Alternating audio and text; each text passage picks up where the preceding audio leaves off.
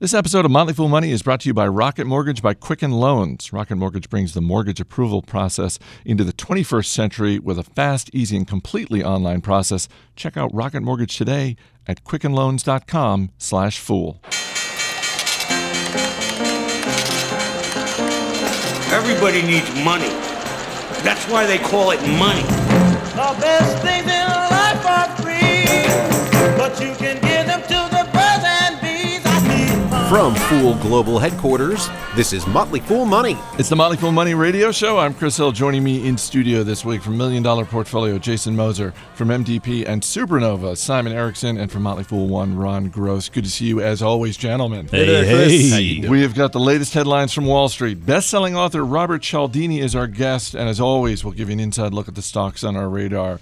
But we begin this week with Warren Buffett's favorite bank, Wells Fargo, making headlines because the company fired more than 5,000 employees for opening 2 million fake accounts for existing customers. Wells Fargo was also fined $185 million by federal regulators. And Ron, maybe the most astonishing thing is that this has all been going on since 2011. 5 years, yeah. You know, I'm not naive, or perhaps I am, but this actually disappointed me. Wells Fargo is supposed to be kind of the better bank. That's really why Buffett is invested there. Their reputation is supposed to be above the other folks, at least the other very large banks. And to see this happen is very disappointing, and I think they're getting off quite easily. First of all, $185 million in fines is a blip. The stock has not done anything. I expected it to sell off. I guess people just don't care about this kind of level of, can we call it fraud? It seems like fraud to me. I'm not a lawyer. Opening 2 million fake accounts kind of seems like fraud. I think they're getting off easy. It's going to be interesting to see what happens in the next couple quarters to see if business is actually impacted. Does the brand take a hit, and does the business come down as a result? I'm kind of thinking no, because these things are very, very sticky. First of all, they make a ton of money in the mortgage business. I don't think that'll stop. And it's having an account, whether it's a credit card or a bank account, they're very sticky things. It's very tough to move one. You know, you're paying your bills. You've got your whole life set up. People are like, you know what? I'm just going to keep it. I'm sure this is fine by now. And so I think they're going to get away with this. Yeah, I would say I agree with you. I don't think there is going to be any real backlash here. I do think this does not surprise me at all, unfortunately. It's not just because of an inherent skepticism that I was born with, but I did work for a very big bank in America that will remain nameless many years ago, and even back then the incentive system, the structure that was set up begged for this kind of behavior, and so I understand exactly how this happened, and it doesn't shock me at all. I think really the question is, what they need to do is they need to convince us as consumers that it's not going to happen again.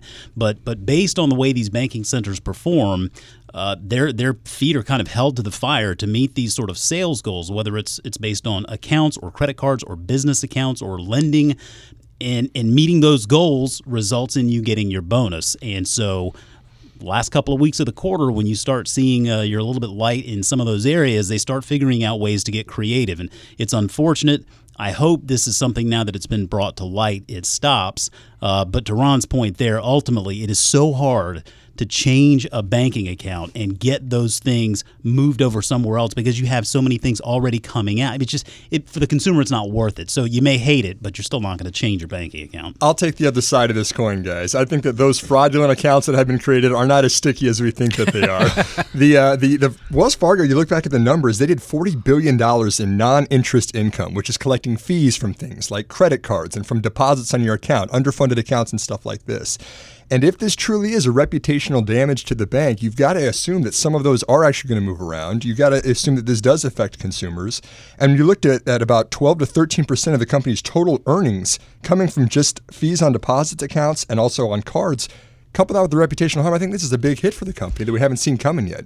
Got a lot of questions on Twitter just in regard to the fact that Buffett and Berkshire hold a big stake in Wells Fargo. I can only imagine the sort of the dinner time conversation between Warren and Charlie, sitting over maybe a cherry Coke and some peanut brittle, talking about incentives, right? Because I think Charlie Munger's quote, never ever think about something else when you should be thinking about the power of incentives. I'm sure he's probably thinking about that right now. let's be very careful not to draw any kind of a connection here to Warren Buffett, though. I mean, this is something that Wells Fargo is a very big bank. This is stuff that was happening. It sounds like on the consumer level, probably the banking center level, it was a minority, obviously, of the employees. My bet is they probably take a second look here at the incentive structure and figure out a way to avoid this problem in the future. My bet, Ron, is that this, because reputation is so important to Warren Buffett, that this doesn't sit well with him. Well, that's for sure. Whether he actually, takes a walk and sells stock, I would think not. I think he's more likely to make a phone call and say, let's get our ducks in a row here and make sure this doesn't happen again. But I'm sticking with you. This week, Apple held an event to unveil the iPhone 7 as well as an upgraded version of the Apple Watch. The iPhone 7 is water-resistant, has a better camera, and no jack for headphones. What do you think, Simon? Well, that's the headliner of this, right? So there is no jack for it's going to be wireless headphones now, basically. These are using Bluetooth technology, already out there. The headphones will work with other devices, but it's also another revenue stream for Apple, right? This is $159 for the AirPods wireless headphones. It'll work with your phone. It's kind of neat, though, because they automatically pair with an iPhone. They incorporate microphones, and they're actually communicating with Apple's Siri. So you can use your headphones and immediately start communicating with the device, ask it to do things, everything that's already built into Siri as well. So it's more than just what we think of as a wireless headphone. I think more of a communication device with your mobile phone now. It didn't really do anything to move Apple's stock, but shares of Nintendo were up nearly 30% on Wednesday when the company announced it's developing a game for the iPhone called Super Mario Run. So given all of the success they had with Pokemon Go, we had talked about how, well, they're probably going to look to develop more games. But I'm sorry, a 30% pop on a game that doesn't exist yet? That's crazy. It seems excessive to me, too. But, we have to keep in mind now, I read that there's 500 million downloads of Pokemon Go now, which just blows my mind in the first place. Watch out when you're driving now is the takeaway for me, for anyone trying to pick these up out there. But now you've got Super Mario Run, which is also another freemium model. You download it digitally. You make money once people have downloaded the game. That's a much better business model than somebody having to go into GameStop and physically buy the game. I'm sensing this is a buy on the rumor, sell on the news moment. I think we'll see the stock come back down over the next few months. I just feel like given all these games, this just seems like a lot of people have way too much time on their hands. Aren't we in like this situation where people are clamoring for like jobs and money and stuff? It's all about work-life balance, Jason. All about the balance. Shares of Chipotle up this week on the news that billionaire activist investor Bill Ackman has taken a 9.9% stake in the company through Pershing Square's his hedge fund. Maybe I shouldn't be, Jason, because the stock did pop a little bit. I'm a little torn on this one, though, given all we have talked about with Bill Ackman's interactions with Herbalife recently. Yeah, I won't lie. When I read this, the thing that immediately happened, like the Curb Your Enthusiasm music was playing in my mind because I felt immediately conflicted. Like we give him, I think, a very hard time for a lot of good reasons. Ultimately, I think it's great that he sees value in Chipotle. We obviously see the same value as well. We like it in MDP. We own it. I own shares personally. I think that's great. He sees value in it. I hope he chooses to go the route of keeping his nose out of the business and just trying to participate in the upside there. You don't think he's going to want to sit down with Monty Moran and Stephen Els? Maybe he wants to have just coffee or something. I don't know. But I really feel like where he gets himself into trouble is probably thinking he knows a little bit more than he does. And I think you look at things like JCPenney, for example, I think there are areas where he probably is just better on trying to participate in any upside and just let leadership do their thing. And I think all the signs point towards Chipotle traffic coming back. They're recovering from this whole E. coli crisis, I think, fairly nicely. We can't expect them to figure it all out in one day. But there's no question, just sort of boots on the ground. We get pictures from everybody on Twitter all over the country showing us these lines in these stores that are picking back up.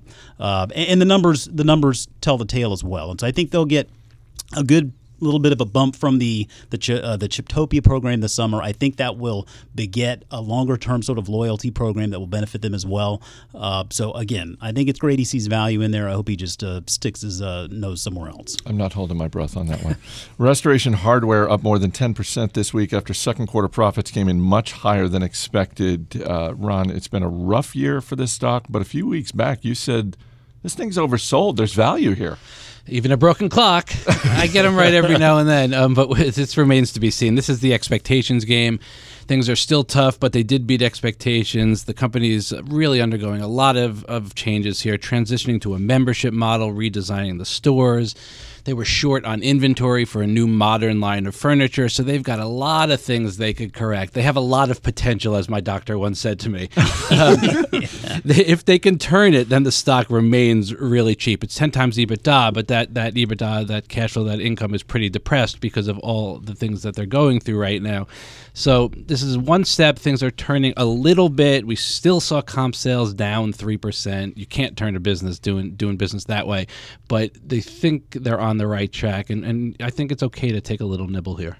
Kroger's second quarter profits came in higher than expected, but the grocery chain lowered guidance for the rest of the fiscal year, and it does seem like the price wars are starting to affect them just a little bit, Jason. Yeah, a little bit, but let's also remember, food price deflation is not something that is particular to just them. I think this is just it is just a nature of this business in general, and I think this really is a difficult space in which to invest. And really, when you look at this grocery segment, scale is probably the most crucial part of any competitive advantage that any of these operators can really gain. And I think Kroger has that. They're closing in on around 3,000 stores with a number of different brands that I think it's good for them because they pursue a very broad cross-section of consumer. They hit everywhere from the value side to sort of that maybe sort of upper crust style with Harris Teeter and everywhere kind of in between.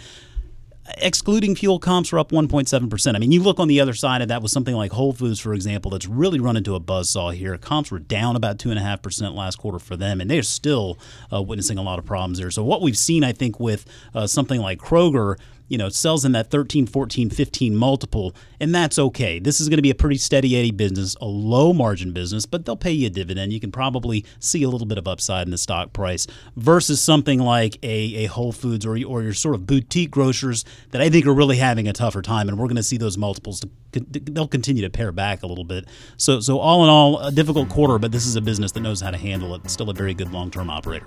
Coming up, we'll talk software and soft drinks. Stay right here. This is Motley Fool Money. Out of college, money spent. Welcome back to Motley Fool Money. Chris Hill here in studio with Jason Moser, Simon Erickson, and Ron Gross. Mixed third quarter results for HP Enterprise. Revenue was lower than expected, but the company did reach a deal to sell its software division for nearly $9 billion. What do you think, Simon? It's taking out the garbage, in my opinion, Chris. This is HP has bloated its balance sheet in past years of big name acquisitions for software companies for big data analysis. The most infamous, I guess we could call it, would be Autonomy, which they bought for $11.7 billion in 2011, then wrote down more than $8.8 billion within the first year of that. Oof. It was such a buzzword that was overhyped, didn't work out. The future of this business for big data is not on-premise big data structured like we've seen. It's unstructured in the cloud. I think that this is some of those legacy businesses that didn't work out so well. HP's taking out the trash. Dave & Buster's shares falling this week despite a second quarter report with profits and sales coming in higher than expected. This is a really good quarter, Jason. What's going on here? Well, let's not go too far, Chris. It was okay. I think the market really, we know it's forward-looking. It cares more about what's to come. And when you guide comps down rather significantly, which Dave & Buster's did, it's rarely going to go unnoticed. And I think it's fair to question a concept like this. When you start bringing down those comp expectations, where's the growth going to come from? Because this is not some sort of McDonald's style or Starbucks style play. There is a limit to how many stores they can open. They're around 85 or 90 of them today. You look in the S1 filing before they went public, they see a market in the U.S. and Canada of potentially over 200. I personally think that's probably a little bit optimistic. The good thing for them is they have a very diverse revenue stream in that it's not just food and drinks, right? I bet more than half of their money comes from the games and entertainment that Ron, I'm sure, could probably shed a little light on. Yeah, well, my kids love that stuff, and you go for the beer and you stay for the skee ball is what we always used to say. And you look at sort of those other entertainment concepts like Buffalo Wild Wings facing some trouble there as well. They're looking to gin up sales by doing a half-price wing concept thing on Tuesday nationwide. So you can see these hold stores. On, next Tuesday? Well, I think it's starting next Tuesday. Tuesday, if not this past Tuesday. We should be investigating this, Chris. But I think any which way you look at it, the restaurant segment is facing some challenging times right now. I am a little bit concerned that Dave & Buster's is getting out there with a share buyback program this early in their life. It's not like they have the healthiest balance sheet in the world, and if they're going to be opening new stores, they're going to need that capital. So to me, that's a little bit of a red flag I'd keep an eye on. Shares of Pier 1 Imports falling this week after preliminary earnings revealed the retailer will have its fourth straight quarter of falling sales. CEO Alex Smith is stepping down at the end of the year, and I'm sure, Ron, that those two things are completely unrelated. Yeah, of course. This is a micro-cap stock now, $330 million market cap at $4 a share. The company rebounded really nicely after the recession, getting the stock up into the mid-20s, but just since then it's been just tough times. Preliminary results, sales down almost 7%, and comp sales down 4%, not profitable. There really isn't a good turnaround scenario in sight. The search for a new CEO is underway. We don't even know who that will be, so we have nothing to hang our hat on. 4x EBITDA, it's cheap, but cheap is in quotes. It also could be a value trap. If you want to take a flyer, good luck. I'd keep an eye on it before jumping in. Do you think someone looks to take this company private? Not if it's not profitable, no, unless you could really strip out costs or close underperforming stores and make a difference. All right, guys, we've talked before about how soda consumption has been steadily falling for years in the United States. And now, for the first time in more than 2 decades, the most popular drink in the U.S. is water. The average American now drinks nearly 60 gallons of water a year, and bottled water has been a big part of that rise. We got a couple minutes left here. Okay, so can we stipulate that this is a trend that we think is going to continue for the next 5-10 years, something like that? Chris, I was just going to point out that the four of us are all drinking water at this table. There you go. Not even knowing this story. So we've got Coke and Pepsi obviously have their bets on bottled water. You've got a company like SodaStream out there that's more for in the home. Where do we think the profit? Someone's going to win if this trend continues. Who are we betting on? You have the whole differentiation between spring water and then tap water that they just purify, which sounds like a scam to me, but I still continue to buy it every week. I think internationally, you're still going to see the rise of these sugary drinks, and water will be here to stay, as you said, for the 5 or 10 years here. Well, and part of this, Jason, one of these things that we're seeing now is the effects on the environment of just so many plastic bottles of water. The University of Vermont is now the first college in America to ban the sale of bottled water if it's under 1 liter. So, that's one more X factor here. Sure. It's a really interesting dynamic there because I definitely, as a Diet Coke drinker, have made a point to curb my Diet Coke drinking. I'm drinking a lot more water. I'm drinking a lot of seltzer. I do but it's too, a lot of seltzer that we're buying in the stores. I mean, I could tell from the SodaStream machine that we had here at Full HQ that it just wasn't going to last that long because it's just a hassle. I mean, when that cartridge runs out, it's just changing it. It's too much work. God, you're lazy. But I think, to your point, though, at our recent day before school got started, we're going over to the school to talk about our girls' classes and whatnot, and they were very emphatic about saying, hey, listen, make sure you pack a water bottle in your kids' book bags. Don't send them with a new bottle of water every day. Let's conserve and try to be a little bit more green. I think this is something that a lot of places and a lot of people are thinking about now. Well, Chris, when sodas was starting becoming popular, we saw all the studies come out about how bad and dangerous it was for you, right? Are we going to see the same thing about water now? Well, don't forget that Evian is naive spelled backwards. Ooh. Isn't the human body like 99% water? Yeah, I'm taking the other side of that bet, Simon. All right, Ron Gross, Jason Moser, Simon Erickson, guys. We'll see you later in the show. Up next, we will talk Influence and Persuasion with best-selling author Robert Cialdini. Stay right here. You're listening to Motley Fool Money. Blue money, blue money, blue money. This episode of Motley Fool Money is sponsored by Rocket Mortgage by Quicken Loans. And if you've ever bought a home, you already know how frustrating and time-consuming getting a mortgage can be. Rocket Mortgage brings the mortgage approval process into the 21st century by taking all of the complicated, time-consuming parts of applying for a mortgage out of the equation.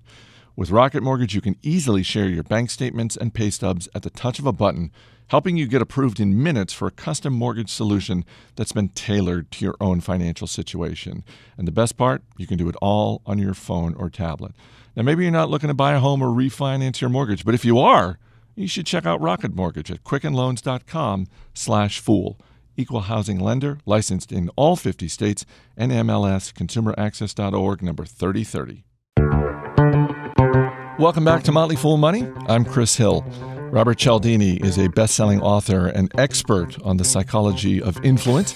His first book, entitled Influence, sold more than 3 million copies. His new book is Pre-Suasion, a revolutionary way to influence and persuade. Dr. Cialdini, thanks for being here. Well, I'm looking forward to the opportunity to interact with you and your listeners. You wrote Influence in 1984, and I am pretty confident that your publisher has spent the better part of the last 30 years bugging you to write another book on your own. So this is your first solo book in more than 30 years. What led you to write Pre-Suasion? The truth is, I never had an idea big enough to compete with Influence until the idea for Pre-Suasion came along. As opposed to Influence, which covers what best to build into a message to get agreement, Pre-Suasion describes the process of gaining agreement with a message before it's been sent. Now, that may sound like some form of magic, but it's not. It's established science. Now, you had a firsthand experience with some of the principles behind your book because you had planned to work on this during a sabbatical at a university, and you were going to have a semester on a new campus, no commitments, plenty of time to research and write, and that plan fell apart, didn't it? It did, because of one of the principles of influence that we talk about in the first book called reciprocity, the idea that after we receive from someone, we're very ready to say yes to that person in return. We simply say yes to those we owe. And I was bargaining with the associate dean at this other school where I was going to spend my sabbatical to get some features in my office, a computer, library privileges, parking, the free phone long-distance calls, these kinds of things. And he called me and said, "Bob, I've got great news. We've got you all those things that you wanted. In fact, the computer in your office is even more powerful than you asked for." And I said, "Well, thank you. I genuinely appreciate that." And he waited. He paused a beat, and he said, "Well, there's something we'd appreciate, Bob. We have an emergency need for someone to teach a marketing class, and I wonder if you could do it. It would mean a lot to us." Well, I had never taught a marketing class in my life. I had never taught in a business school. I had never taught this particular type of individual, MBAs, before, which meant that I was going to be spending the greater period of my time there preparing and teaching this class. But Chris, in the moment after he had done this thing for me, there was no other way for me to respond except to say yes. I can only be glad he didn't need a kidney. Well, that's one of the things that you really get at in this book is the importance of timing. Because I think that, for anyone who has encountered persuasion in all its various forms, whether it's in person, whether it's an advertising message on television, in your email, that sort of thing, it's nothing I'd really thought too deeply about before digging into your book a little bit.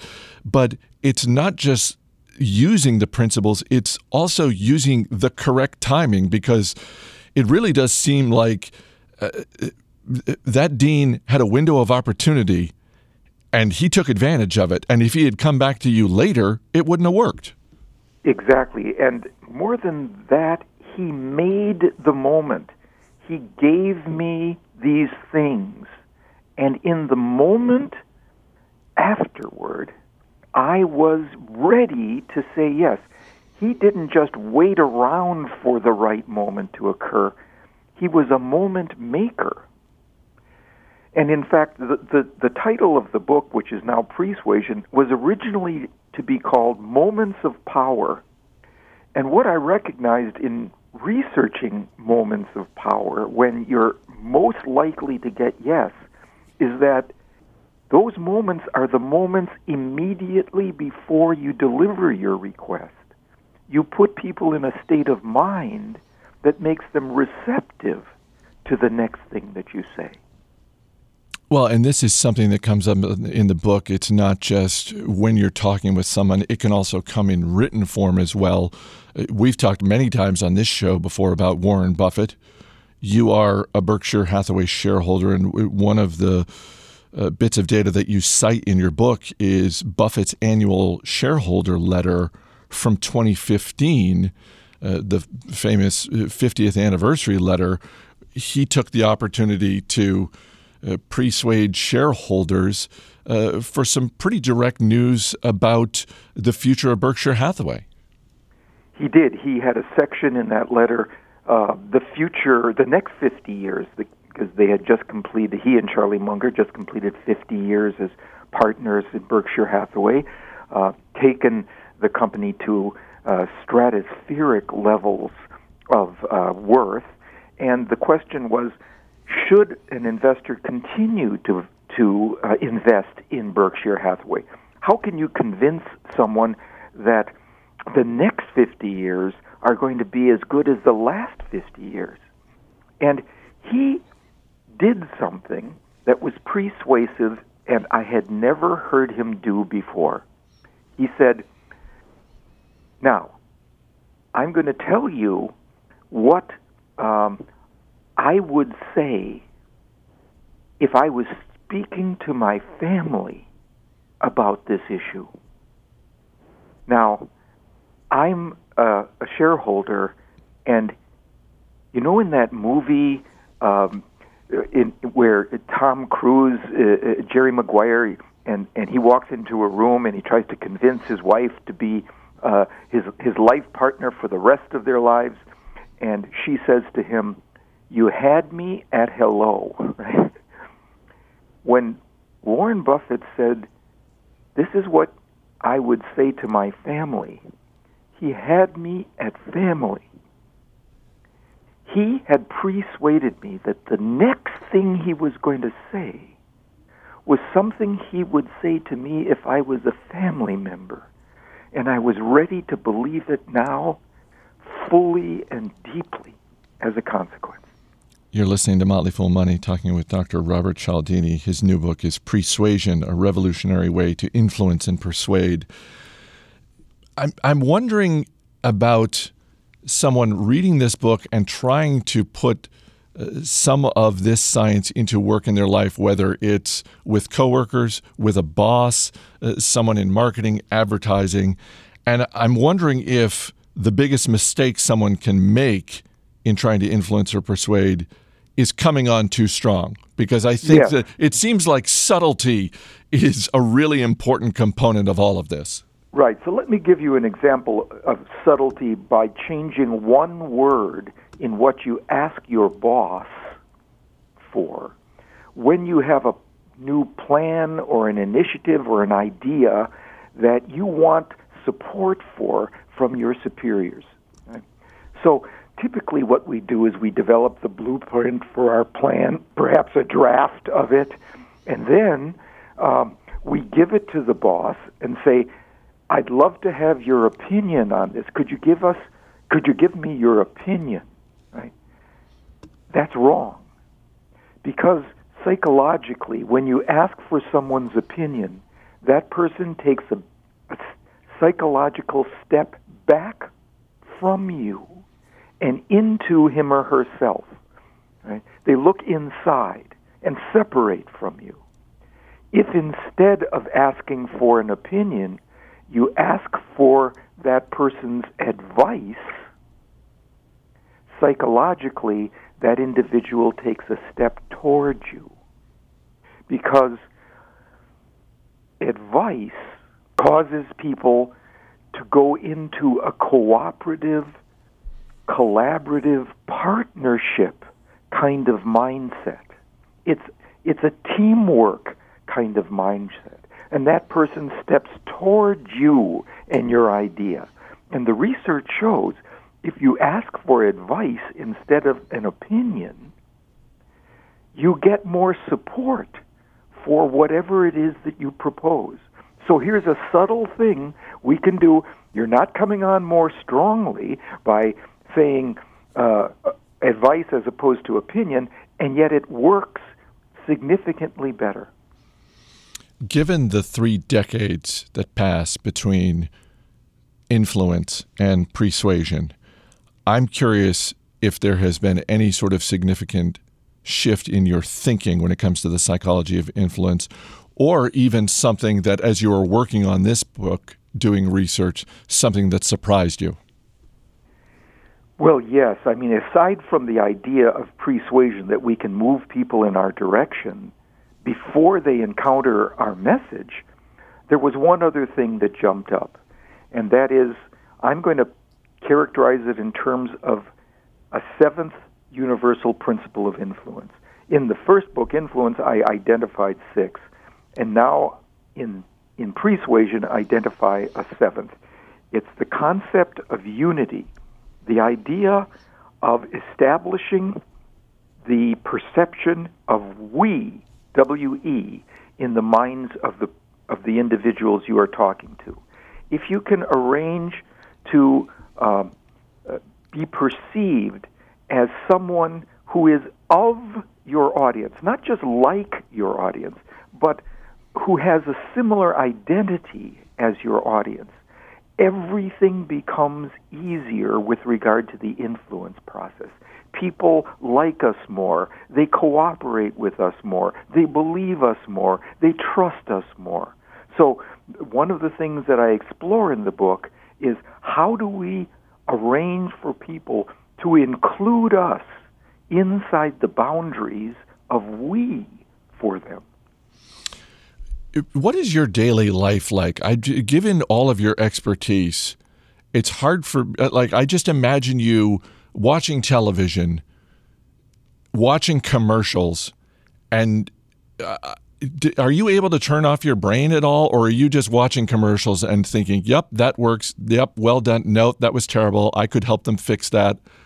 What's that like for you? It's the latter. I'm always like a shark through water.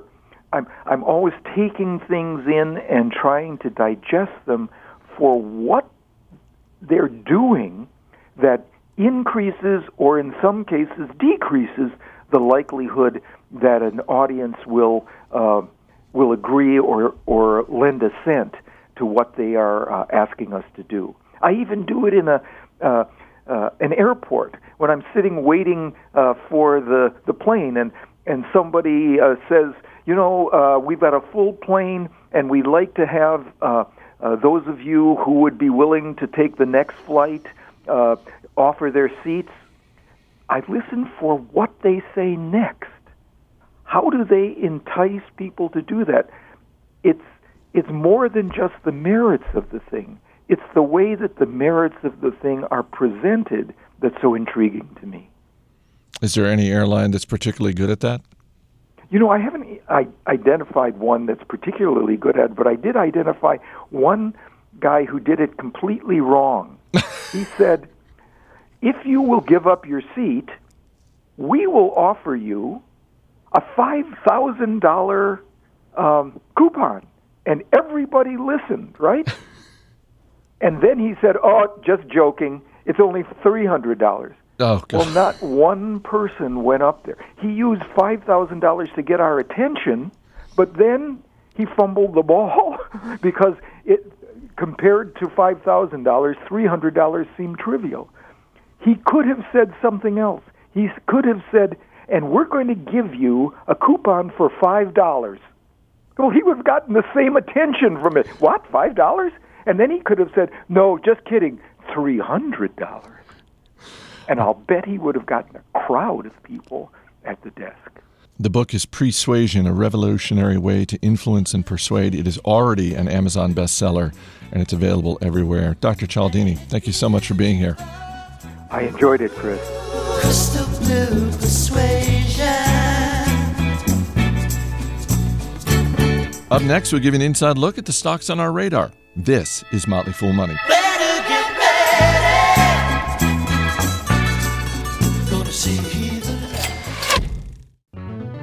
As always, people on the program may have interest in the stocks they talk about, and the Motley Fool may have formal recommendations for or against, so don't buy or sell stocks based solely on what you hear.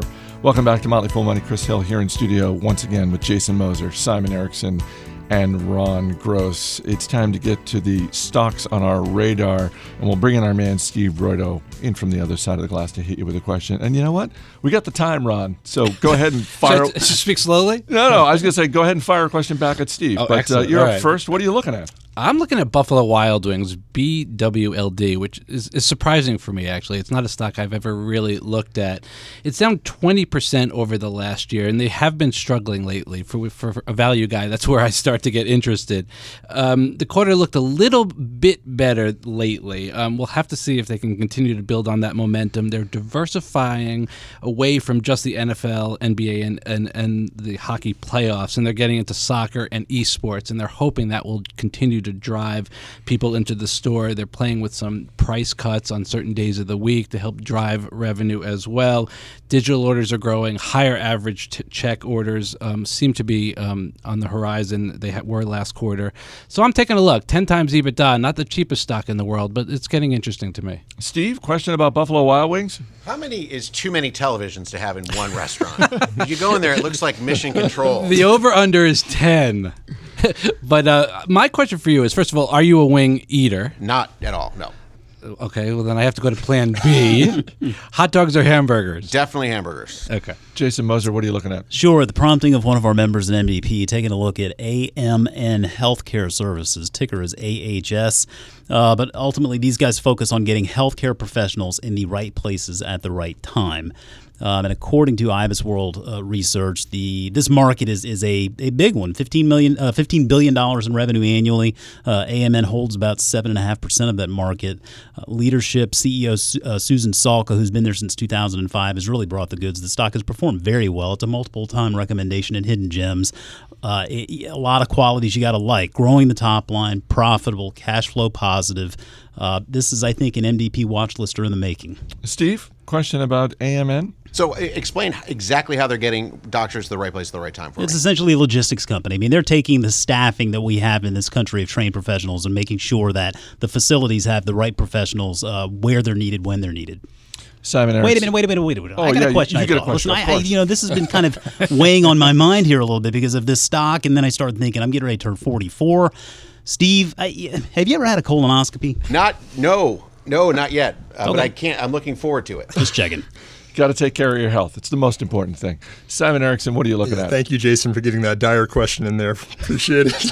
I'm also in the healthcare space. Look at United Health Group. Your ticker is UNH. This is the United States' largest health insurer. Cover over 132 million unique individuals with some form of interaction and coverage. And they're filling over 1 billion prescription drug scripts per year as well.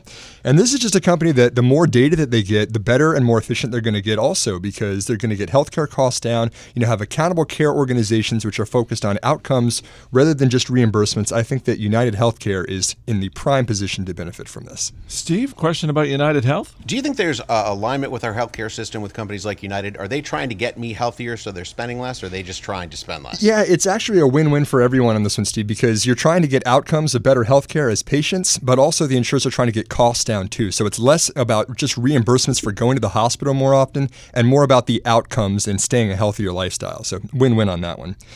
Steve, my question for you is, what is one thing in your life that you would personally like to have more data available to you? Oh, wow. That is a very specific question. I would love more data on...